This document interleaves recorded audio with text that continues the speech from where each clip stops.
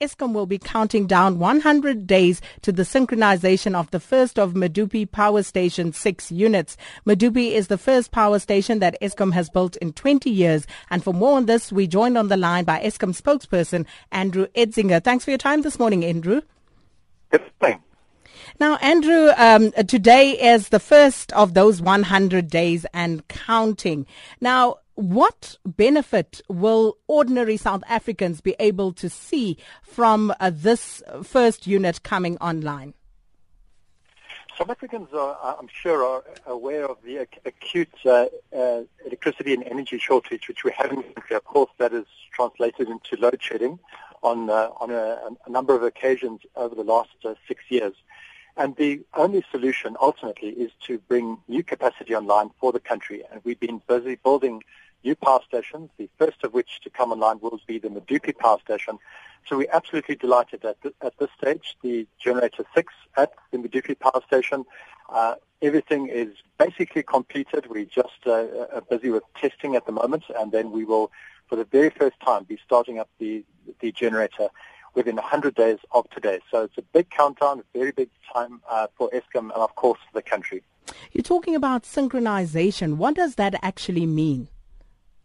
Synchronization means that the generator will be connected to the grid. There will still be tests to be performed on the generator in order to make sure that the contractors who have been involved in building the generator are to make sure that their work is 100% before we release them from their contracts. So there will be a testing phase into next year.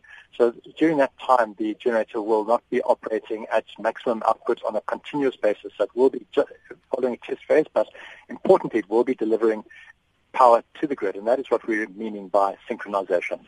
Now, once complete, Medupi will be the fourth largest coal power station in the southern hemisphere.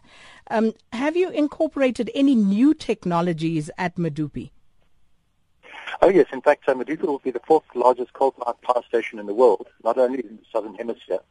The technologies involved in it are really state-of-the-art and are involved with making sure that we get the maximum amount of electricity out of the coal, and also making sure that the power station is environmentally friendly. Of course, we are aware that coal does produce CO2, and CO2 from a climate change point of view is undesirable. So it's very important that from an environmental point of view, the power station is world-class, which it certainly will be.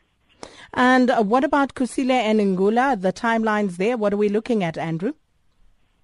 Kusile will be following Medupi by about a year, so very similar in design, also environmentally friendly, will also be dry-cooled. Obviously, we're a dry country, so that is one of the main technologies to be found in Medupi and Kusile, and also 6 massive generators, and Kusile will then be the 5th largest power station in the world.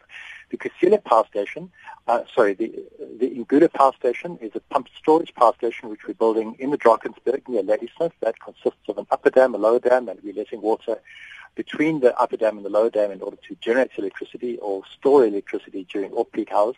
And that will be about 2 years after the commissioning of the first generator at Kusile. So the order of events in terms of contribution to the grid will be Medupi.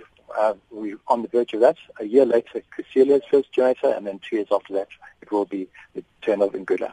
So just paint a picture for us, Andrew. When completed by, say, 2019, 2020, Eskom's all of these new build programs will have added more than 17,000 megawatts of capacity.